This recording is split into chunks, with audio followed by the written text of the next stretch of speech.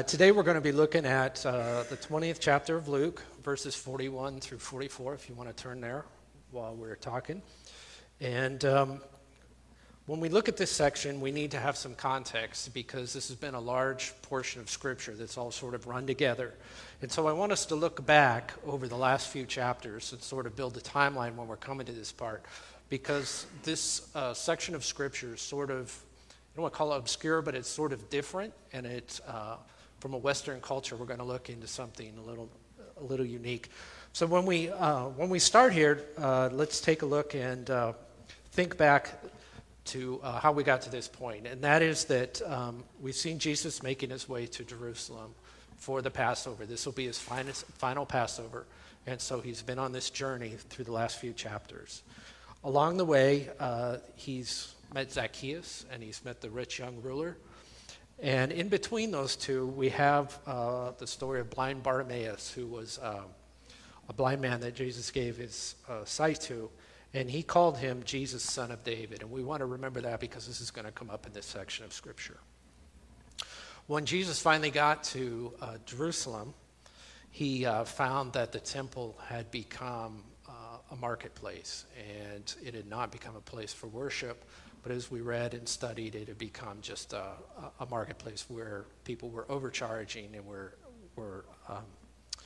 violating the temple. And Jesus came in and he made whips and he cleansed the temple. We read how he went in to turn the tables over, whipped people out of there, and cleansed it. And once he did that, then he became a regular fixture in the temple and was teaching. We see at the beginning of chapter 20 how his authority is challenged, and they come to him and say, "By whose authority do you preach?" And he says, "I'll answer your question if you answer my question." And he says, "Who was John the Baptist from?" And so they couldn't answer. And so he said, "Well, you're not going to answer my question. I'm not going to answer yours." This whole setup in this chapter then leads to this point where there's always these gotcha questions that they're trying to ask. Jesus, during that time, shares the parable of the wicked tenants, and how that they beat his son, and later retribution occurred on them. And then they had the question where they tried to trick him about Caesar, and we studied that 2 weeks ago, and where he held up the money and says, "Give to Caesar what's Caesar's." And then last week, we had with the Sadducees, who do not believe in the resurrection. And as Sean said, that's why they're sad, you see. So they don't believe, I was listening, they don't believe in the resurrection. And so they ask this question about the resurrection, and they bring up this sort of wild story about a woman who marries 7 brothers in a row, and then they take an obscure scripture from the Old Testament and they say, okay, so who's he going to be with in heaven? And so Jesus' answer silenced the Sadducees and made the Pharisees and the scribes extremely happy. And once Jesus makes a group of people happy, he then sees fit to make them unhappy by sharing another truth. And that's exactly what happened in this section we're going to read. So let's take a look at Mark 20, verses 41 through 40. Luke 20. And it says, "But he said to them, 'How can they say that Christ is David's son? For David himself says in the book of Psalms, the Lord said to my Lord, sit at my right hand until I make your enemies your footstool.'" Let's pray. Dear Lord, thank you for this day. We pray that you open our hearts and our minds to your word in this section of Scripture, Lord. There's something for every person in here. And we pray that you would just help my words to honor and glorify you. In Jesus' name, amen. So when reading a section of Scripture like this, it's sort of, without any context, we're not quite sure what he's trying to get at. And so when we look at it, we figure out, how do we find an objective when we study this section of Scripture? How are we trying to find the point that he's trying to get across? So the point I came up with, I looked at commentaries, I watched a couple other pastors, and nobody really had anything. So I think what we can get out of this, and I think you would agree after we're done, is that every person must decide how to react to Christ's claim of the Messiah. because there's only two options. We can either accept him or reject him. And I think this will be clear by the end of the section that that's what Jesus' point was. So in verse 41, we see that Christ is asking a probing question. Like I said, they had just finished trying to trick him and asking all these weird questions. So he comes on with, I won't say it's weird because it's Jesus, but an unusual question we would look at and say, how does that, what does that actually mean? After Jesus, like I said, had cleansed the temple, he was now a regular fixture at the temple. And the common people loved him. They were coming and they were listening to him. Not everybody could go into the inner part of the temple, but in the common area, almost everybody could go in. And he was teaching and sharing the gospel and teaching with people there. In this section, when he asks this question, when I say it's weird for us in Western culture. This was a typical method that was used by Jewish leaders to ask questions. They would ask something from one point and then to another point that was radically different, and then try and find something in the middle to get the answer. And so they would, we've all heard and seen people that like to argue and, ask moral questions, or can God make a rock so big he can't pick it up, that kind of thing. And so that's how they would use these questions to sort of define and to get their theology. And like I said, we just saw last week the question about the seven husbands.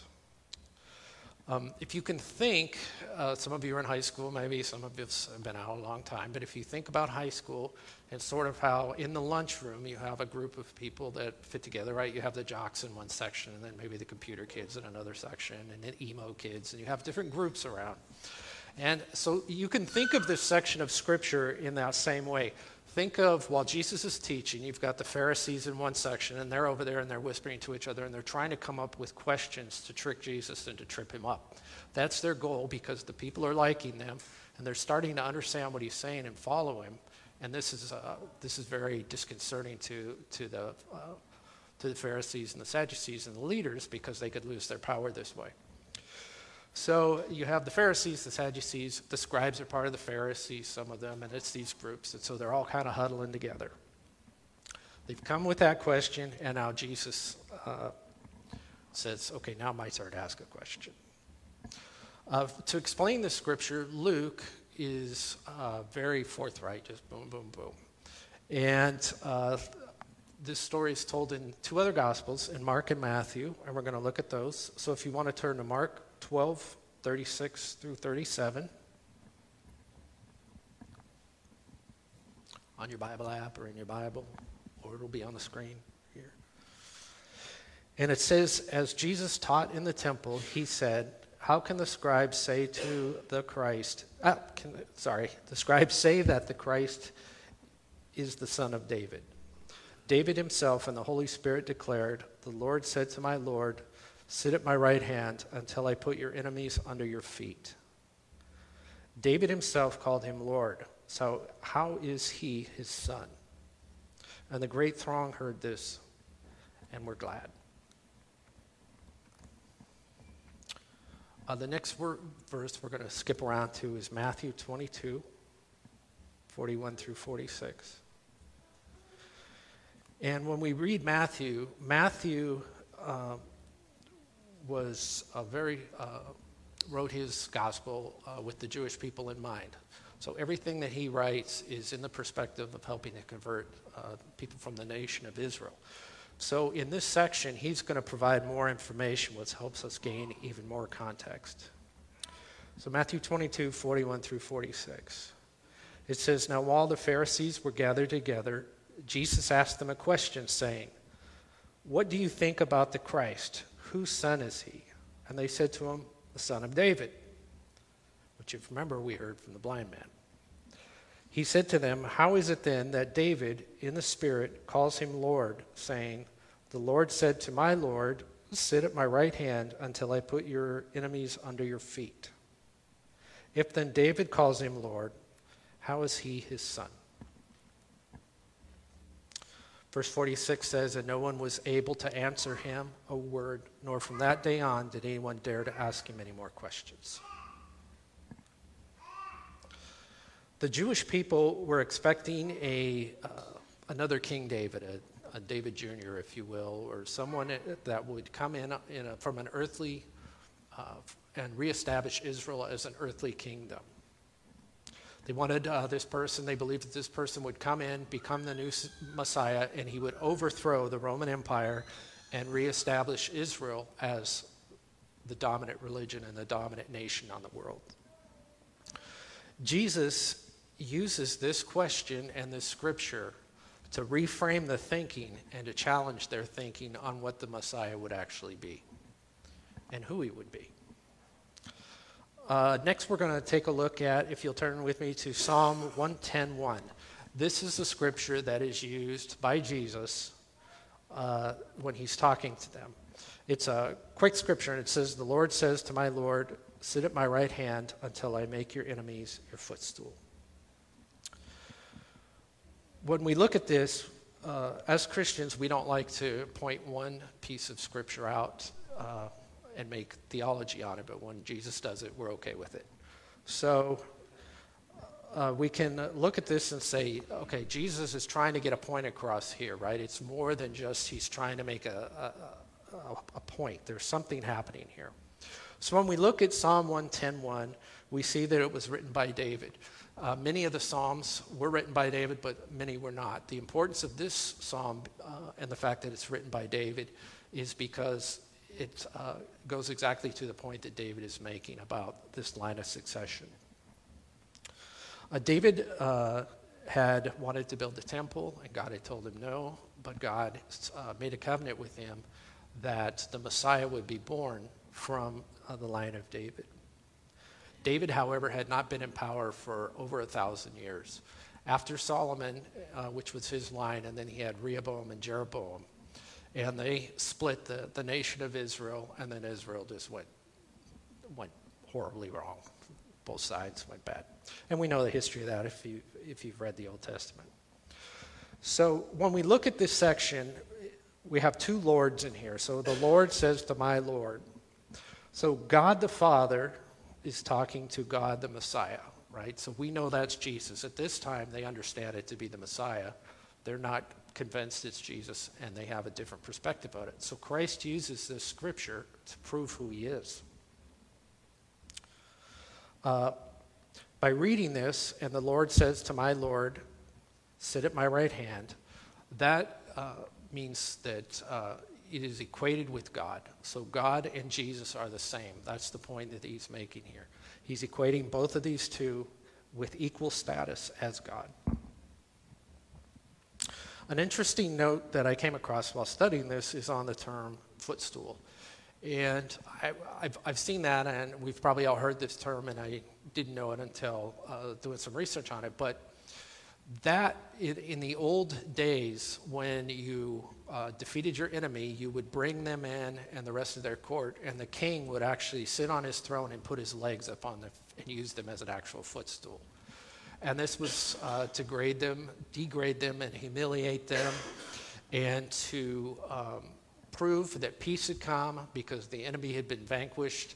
And we'll show you how you're vanquished. I put my feet on you. You can't get much lower of an insult than that.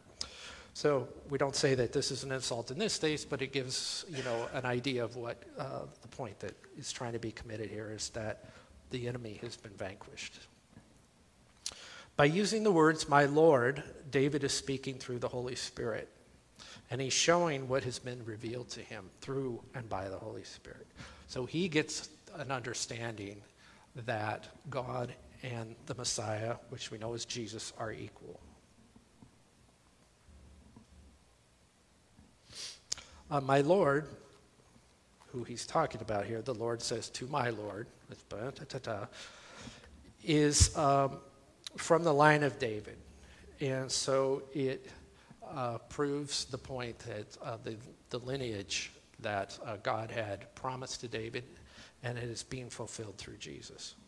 David is saying that the Messiah from his line that will come will be greater than David, It will be greater than him and will be equal with God. He wouldn't call his son my Lord because he would be above him, right? If we have a child and our child becomes president, we still say, hey, Joe, or hey, Donald, right? We don't call him, hey, Mr. President, and say to him, we would call him if they're our kid, we're going to call him. Because we have an understanding that they're our child, they come from us. The Messiah is equal with God and is not a man. In verse 43, the Jewish leaders believed that the Messiah would come from David. So they had that understanding that David would come from, the Messiah would come from David's line. Jesus was recognized and called the Son of David. We saw that at the beginning when we were talking about Bartimaeus. We saw that 6 weeks ago or so. So there was an understanding that the common people had and that people had that it was known that he came from that lineage. The other Gospels also use the same terms. The Gospels provide his lineage to show that Jesus was a descendant of David. So when we look at Matthew specifically, we can see the entire line of the world is, up to that point, is laid out with the fathers and sons and the mothers involved. And so that shows that Jesus came from David. Christ's point is to show that he is God incarnate and is on earth and among the people. So his whole point in discussing this is to, like I said, reframe the context of the conversation from it being a man to it being God on earth. So he's making everybody rethink what they think the coming Messiah will be. Jesus knows his plan is to die and not establish an earthly kingdom, but to establish a spiritual kingdom. Others won't know that. We know that now looking back, but at the time, like I said, they were expecting an earthly kingdom. A couple of notes in the section on Mark where it says that the people heard him and they were glad. There's two prevailing different views on what that actually means. One is that it would appear that perhaps the people were excited that they had shut the Pharisees up and the Sadducees up, because it had been gotcha, and they were finally happy to see a regular person come through and quiet them up and say, hey, he's one of our guys. That's one theory. And the other is that it could just mean that the crowd was happy with Jesus' teaching in general. So we're not sure specifically which one, but either of those makes sense in the context. And we do know that the people were happy that Christ was teaching to everybody and had opened up the temple for everybody to be in. In this Matthew scripture, in verse 46, it says, and no one was able to answer him a word, nor from that day did anyone dare to ask him any more questions.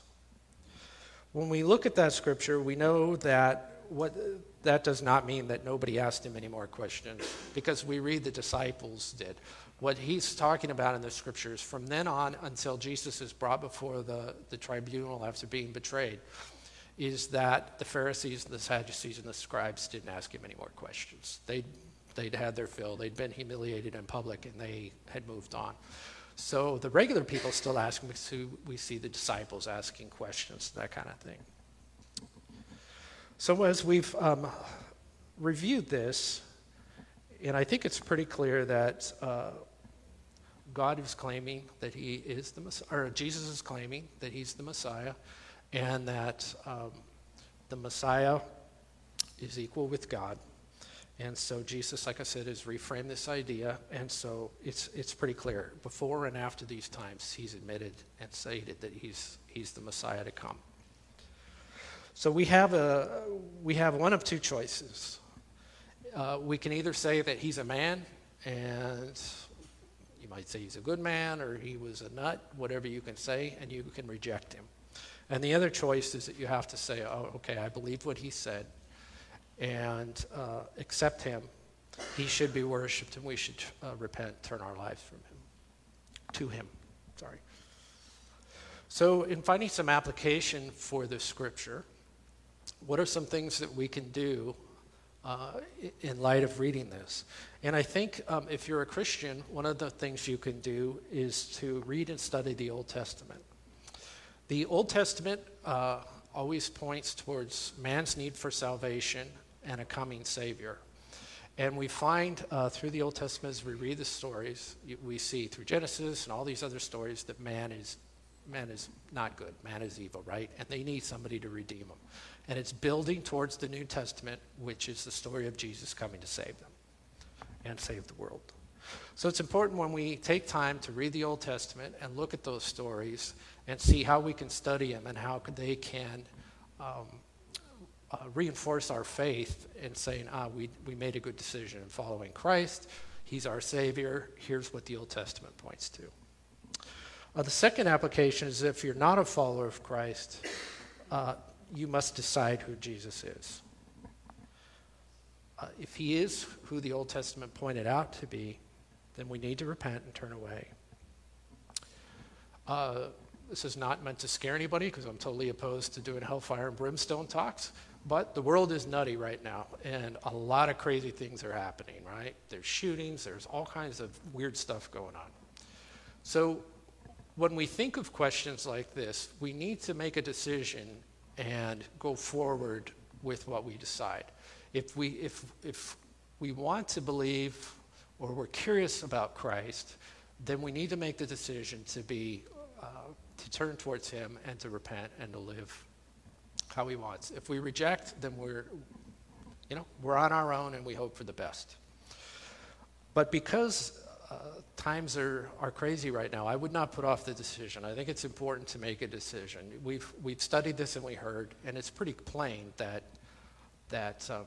Jesus is the Messiah. Now, if you want to, like I said, that's your decision how you want to follow. But if you have any questions about that, or you don't quite believe it, or you're not sure what to make of everything, you can talk to myself or pastors, Marty or Pastor Sean, one of the elders, one of the deacons. We'd all be happy to help and let you know how Christ has changed our lives and how we've changed to become followers of him. When we look at what Christ has done in our lives as Christians, and here specifically at Live Oak, we look at the communion table. Here at Live Oak, we do communion every week. We feel that it's important that we have a weekly reminder of Jesus and the fact that he was beat and that he bled and died for our sins. And so we want to do this in remembrance of him when we came. When we come to the table. If you're not a believer, we ask that you just sit and wait, and then we hope you become a believer and ask somebody. We'd be happy to help you. But again, the communion is for the believers, and it is to reinforce and to remember the importance, because this whole scripture comes down, the whole Bible comes down to Jesus dying on the cross and being raised from the dead for our sins. So when we do communion, we come get it, and then we go back. You can do it with your family or friends, or if you want to take it alone, however you want. But we do ask that you take some time in prayer before we take communion, and then after that, we'll continue. So let's pray real quick. Dear Heavenly Father, we thank you for this day, and we thank you for your word. We thank you for scriptures that may seem confusing at the beginning, but then once you explain to us, it's wonderful to hear your plan and to see that you've had a plan for us all through the world. And we pray that you would help us to bring to mind, Lord, any sins or things we need to repent for so that we might come before you clean before the table. We're grateful for your word, and we love you. Amen.